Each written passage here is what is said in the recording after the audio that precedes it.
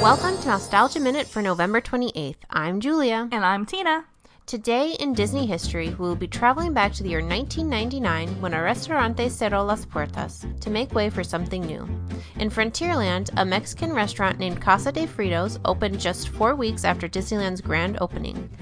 Offering Disneyland's guests a varied menu of tacos, tamales, enchiladas, and of course Fritos corn-chipped-based offerings, including the famous Frito chili pie.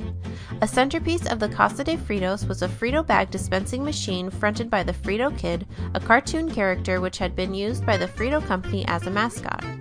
For a nickel, a guest could activate the vending machine, which would play a tape recording of the Frito Kid calling to his partner Klondike, who was supposedly hidden beneath a giant mountain, mining the golden chips of corn. After a bit of narration between the two, a bag of Fritos would pop out of the top of the mountain and slide down a mine chute into the purchaser's waiting hands.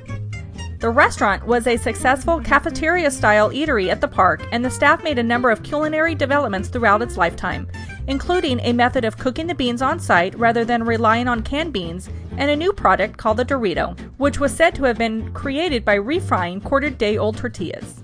According to author Gustavo Arellano in his book Taco USA: How Mexican Food Conquered America, Casa de Fritos began to sell the tortilla chips without the Frito company's knowledge. But when Frito marketing director Arch West discovered the popular treat, he had Alex Foods Company, which supplied the tortillas and chips to Disneyland's Casa de Frito, go into mass production with a culinary creation. Doritos continue to be popular to this day. In 1977, the Disneyland line and Employee magazine printed the following.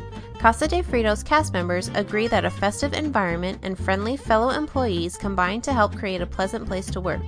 Carmine Silvestri, a custodial working leader at the facility for 2 years, opines, "We are surrounded by bright, gay colors, the romance and excitement of mariachi music, and pretty smiling girls with big brown eyes. Packaged up, the charm and romance of Old Mexico highlighted and reinforced by the warm congeniality of the cast members who work there create the special place that is Casa de Fritos." Casa de Fritos quickly moved from its opening location to a larger restaurant most central to Frontierland in 1957, and then in 1982, with the loss of the Frito sponsorship, changed its name to Casa Mexicana. After closing on November 28, 1999, the restaurant was reconceived and opened again as Rancho del Zocalo in 2001.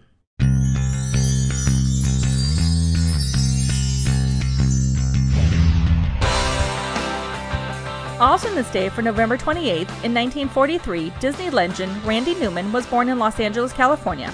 Now it's time to say goodbye, so for Mousetalgia Minute, I'm Julia. And I'm Tina, and we'll see you real soon.